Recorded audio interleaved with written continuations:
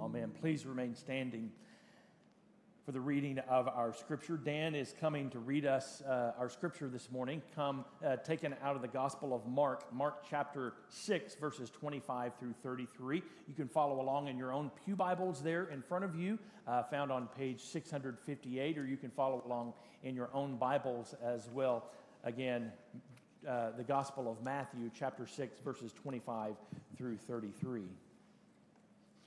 Do not worry. Therefore I tell you, do not worry about your life, what you will eat or drink, or about your body, what you will wear. Is not life more than food, and the body more than clothes? Look at the birds of the air. Do they not sow or reap or store away in barns, and yet your heavenly Father feeds them?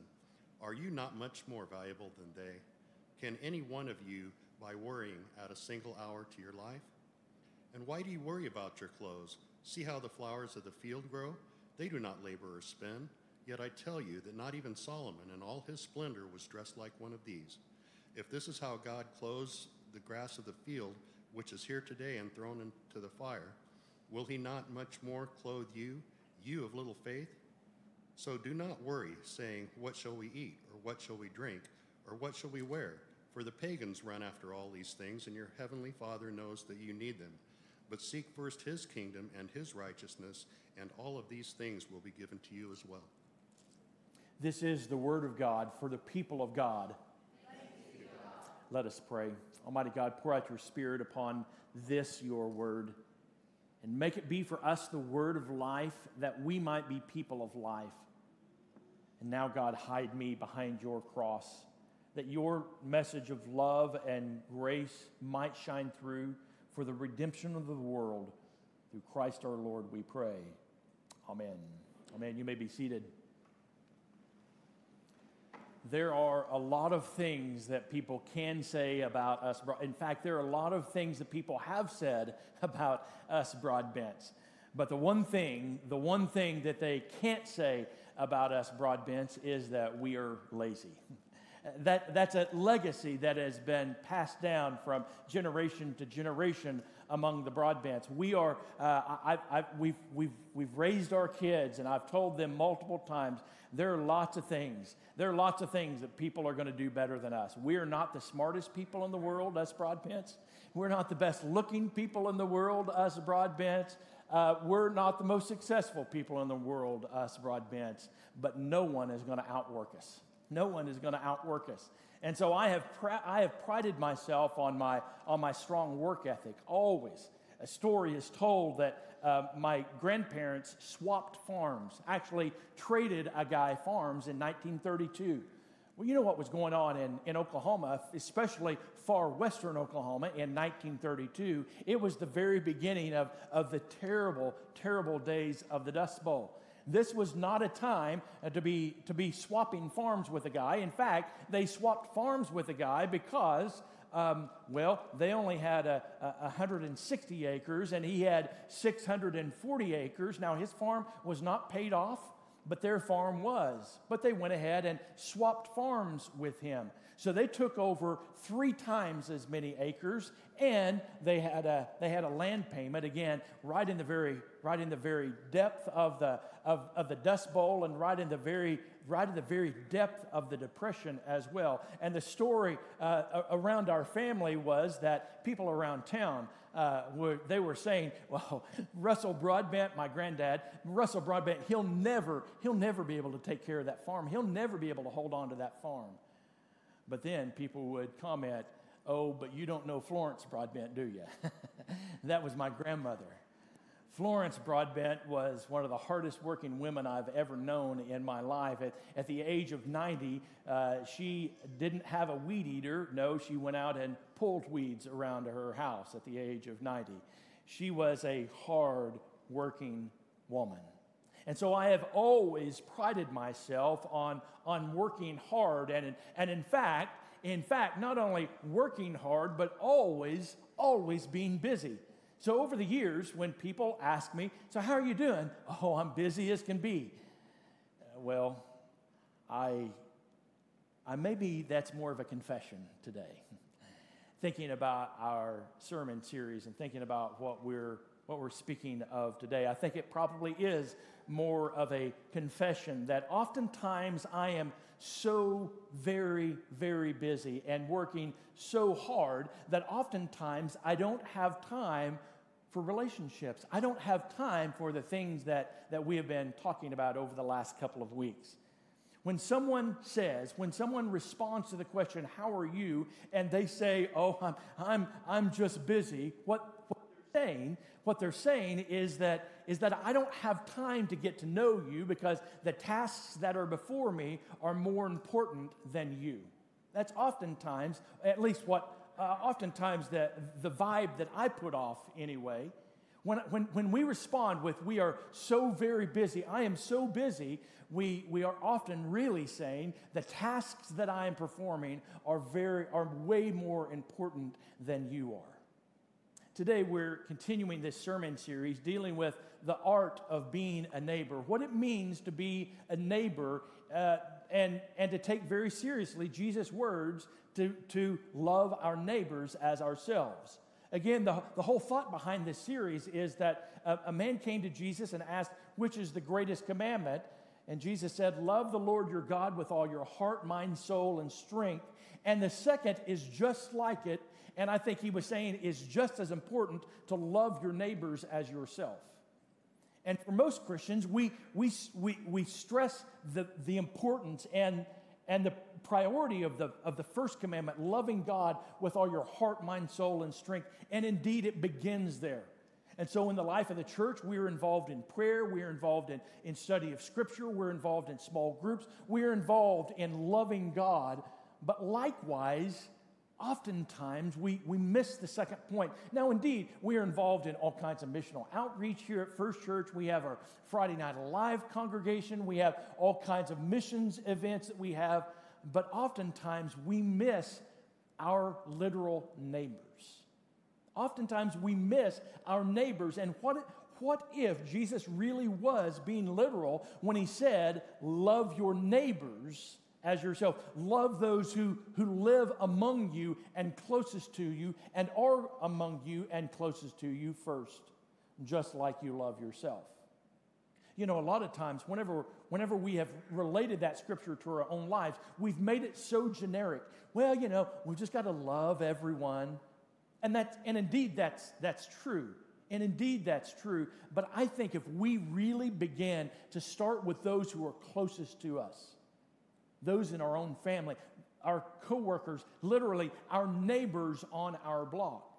And so the first sermon in this series, I asked you to write down the names of your 8 closest neighbors, those people who live closest to you, and then begin to write something about them, what you know about them, and then begin to dive a little bit deeper, intimate things that you may know about them, struggles that they're having in your lives. And what we found is that only about 30% of Americans could name all 8 of their closest neighbors, but only 5% could name something about them other than their names, and only 1% of Americans can tell something intimate about all 8 of their neighbors, meaning things that they're all dealing with.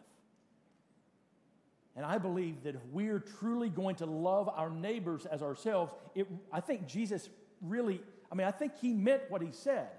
We must know those who live among us. We must begin to make connections with those who are closest to us. And so we've been examining what it means to be a neighbor, and especially this series we have. I do want to apologize just a little bit because this kind of is an inward-looking series. Oftentimes, whenever I preach, it's not only for you all, but I'm especially thinking for those who aren't here. I'm really preaching to them, but really this series is really kind of it kind of is a private family conversation just a little bit. I may have said some things that were challenging to the people of First Church, and I want to continue to do that today. And so I especially one of the thoughts going into this sermon, or one of the thoughts going into this series is this, that at First Church we have been on a slow and steady and progressive decline for the last 20 plus years. And if we are going to ever begin to expand and reach out to other people, it's not going to be because people are coming to listen to a good preacher. It's not because we're going to have a famous associate pastor. It's not because we're going to have some program that's going to wow people. People are going to come for two reasons. One, primarily one reason. They have heard that something special is going on in the life of this church. And the way that they are going to hear about it is through you. It's through you. Almost everyone who attends church for the first time come to that church because a friend already goes there. And so if we are going to expand as a church, if we are going to grow larger, if the prayer that we have been praying that God would send us more people, if that's going to be accomplished, it's going to take you and me participating. Meaning that I think it is our absolute responsibility to befriend those who have no church home, to befriend those who are spiritually lost, to befriend those who have no hope in their life. It is our obligation. It is our sacred duty so that they can come to know Jesus as Lord and Savior. And so again, many of us we like this idea of loving our neighbor, but we have lots of problems with it. And one of those problems is that we are just simply too dadgum busy. We're just too busy. We say that we are too busy. We say that we simply don't have enough time. Years ago in Great Britain, they were having some problems with their bus system, their bus system that traveled all around, especially all around London, and they couldn't figure out why their ridership was so low. They had been emphasizing the importance of riding the bus, and they had also been emphasizing the importance to their bus drivers of keeping a schedule. They believed that if they could keep their bus drivers on the right schedule, they would have more people riding the bus. So that people would show up to the bus stop and they would know exactly when the bus would come and stop at that bus stop. But after a lengthy investigation, after looking at this problem of low ridership, what they found was that there were buses that were empty all over London that were driving through the streets of London. And they began to study why in the world that was happening. What they found was that their bus drivers were driving by bus stops that were full of people waiting to get on the bus, but the driver was driving on by in order to keep their schedule. So you see, they had a task in mind. They knew what they needed to be going about and keeping their schedule, and they were just so very busy. But because they were so very busy, they missed out on the thing that was the most important and really the reason for their existence, and that was picking up people on a bus and driving them somewhere. And I fear that as Christians, we've done the exact same thing. That we have been so intent on keeping a schedule and keeping busy, not only in our lives, but also in the life of the church, that we have missed out on the very reason for our existence. John Ortberg says in The Life You've Always Wanted, love and hurry are fundamentally incompatible. Love always takes time, and time is the one thing hurried people don't have. This passage of Scripture that Dan read for us today is a passage that I have preached on multiple times. I've been around long enough. I have led more than one finance campaign with this passage of Scripture at the very heart of what I was talking about. I have always approached this passage of Scripture thinking that it was dealing with money. Thinking that it was always dealing with money. But I think not only is it dealing with money, but I also think it is dealing with our time and our energy and all of our resources. Did you hear some of those words? Do not be anxious about your life. Don't worry about the things that you're going to wear or the kind of or the kind of food that you're going to eat. Those things aren't important at all. Those are peripheral things. There are things that are way more important in your life. And that is first, what did he say? Seek the kingdom of God first and his righteousness. First, seek the kingdom of God and his righteousness, and then all these other things are going to be added to you. So what's the kingdom of God about? You remember what Jesus said? Love God and love your neighbor. So seek first loving God and loving your neighbor, and then all these other things are going to be added to you as well. If we're truly going to be followers of Jesus Christ, if we are truly going to know what it means to be a good neighbor, we have to commit with our time, with our energy, with our resources to loving our neighbor, to getting to know our neighbor. Well, we don't have time. We don't have time, we say. It was a classic little book written in 1967 called The Tyranny of the Urgent. And in the premise of that book is that there are things that are important and things that are urgent. And the premise of that book is that oftentimes we find ourselves doing the urgent things rather than the important things. And so he says in this book, your greatest danger is letting the urgent things crowd out the important things. And for us here today, the danger in us is allowing what we're going to eat and what we're going to wear and the peripheral things of life crowding out the things that are important. And no doubt there are lots of peripheral things in our life. For some of us, indeed, it may literally be the clothes that we wear. Others of us may indeed be the kinds of food that we eat. But there are so many other things. Twitter, Instagram, Facebook, anyone? Netflix, Hulu, Pinterest, anyone? You see, I think back 20 years ago. 25 years ago, especially with the advent of the internet, it was supposed to save us all so much time and so much energy. We would have instant access to all kinds of information, and it was supposed to save us so much time so that it would free us up so that we could spend time on relationships, spend time on things that are most important to us. But instead, what is that great gift done to us? It has distracted us. It's become a peripheral thing. It's become like the clothes and the food and the other things that Jesus said those Gentiles run after such things. But indeed, we are called to seek first the kingdom of God. Seek first loving God and loving our neighbor. So there are a number of things. And these are not going to be earth-shattering things, I'll tell you before, but these are things that I would encourage you to think about. If we are going to be a church that is reaching the lost, if we're going to be people who are, by the way, I don't think you live in the house you live in by accident. I don't think it was an accident that God put you there among those people in your neighborhood. I don't think you work in your place of business by accident. I think there's a reason that God put those people around you. I don't think it was an accident that God put you in the family that you have. God put you in that family for a reason.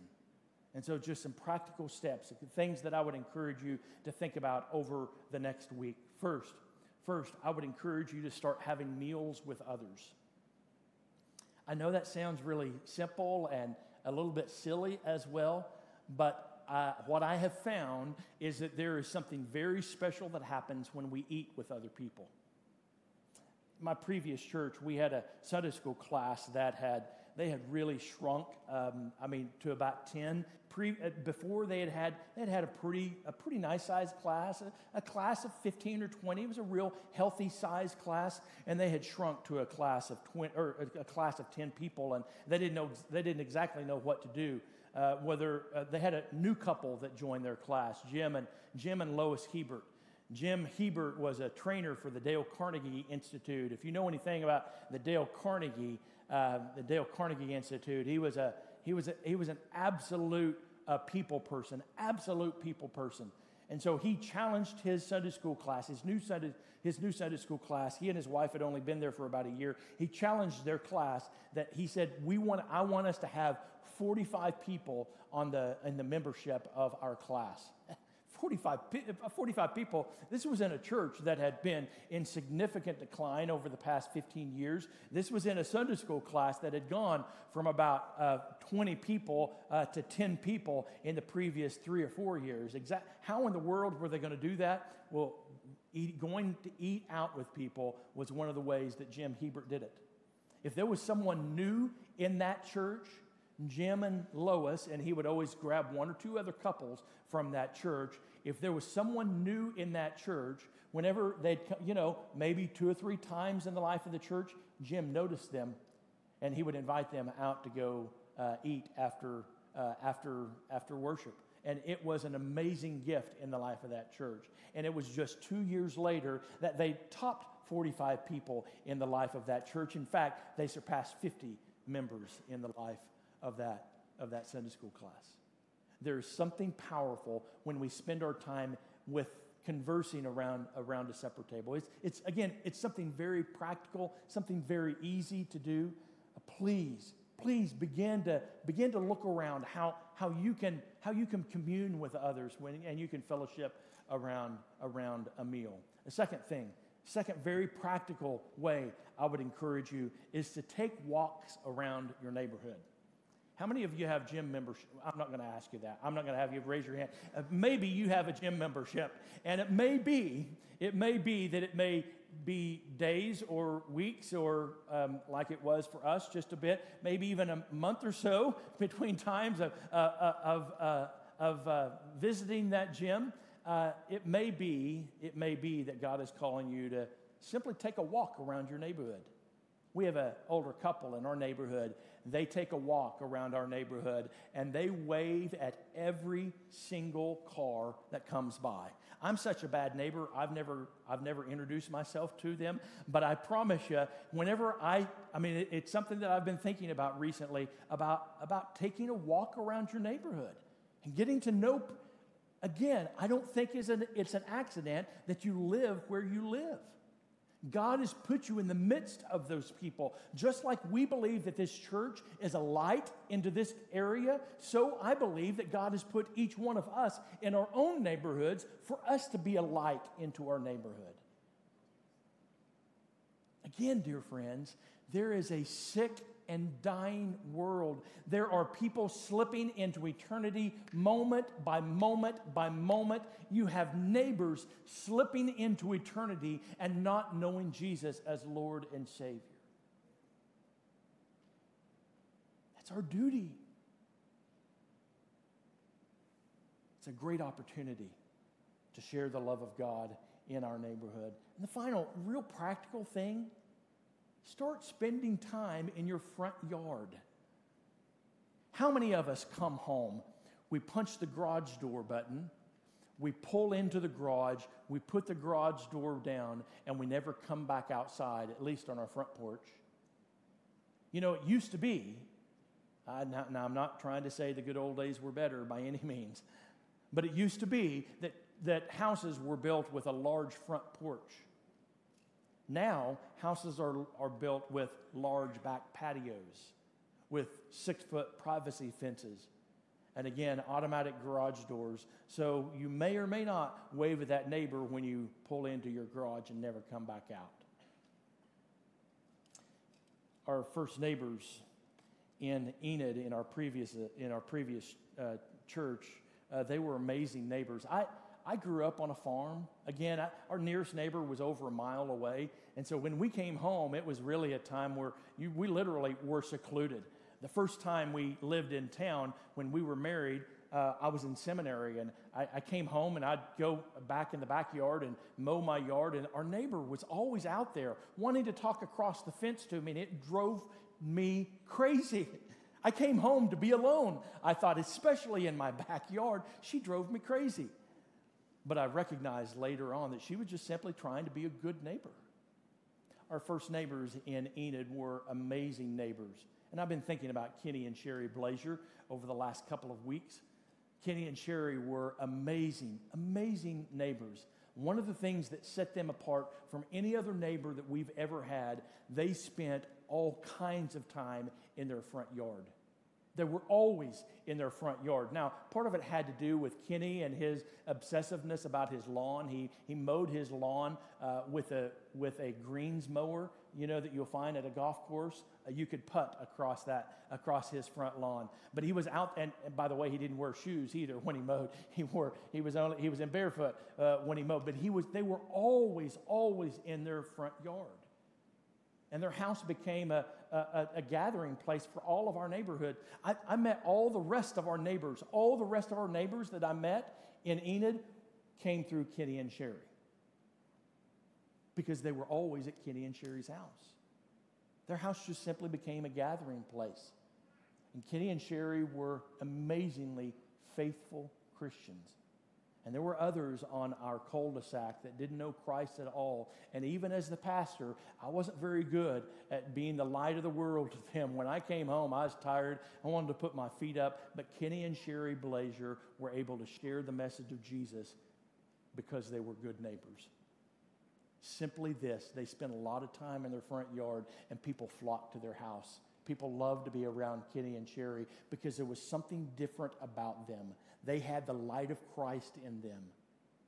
And you see, I believe that God has put us in the neighborhoods that we live in. God has put us in the places of business that we work at. God has put us in our families because He has called us to be the light of the world in those places. Too busy. I've used that excuse so many times. So many times. What I found in Jesus' life, He was never too busy. Even when He was quickly on His way to one place or another, if there was someone who needed the light of God spoken into their lives, brought into their lives, He was always there. Always. So, dear First Church, if we're going to be the church that God has called us to be, we must do everything we can at all times and in all places to be the light of the world, where we live, where we work, and in our families. Would you bow with me? Oh God, we thank You for Your amazing grace and love. You indeed have changed our lives. Our lives are different because we've come to know You. There is a lost and sick and dying world that needs Your message of love and forgiveness and hope and freedom. This coming week, oh Lord, help us to think about what it would look like in our own lives for us to begin to have meals with others, for us to begin to take walks in our neighborhood so that we can begin to get to know our neighbors, for us to spend time working in our front yard instead of secluded away in our backyard. Oh God, help us to do all that we can in all times and in all places to seek first Your kingdom by loving our neighbors. In the name of the Father, and of the Son, and of the Holy Spirit. Amen.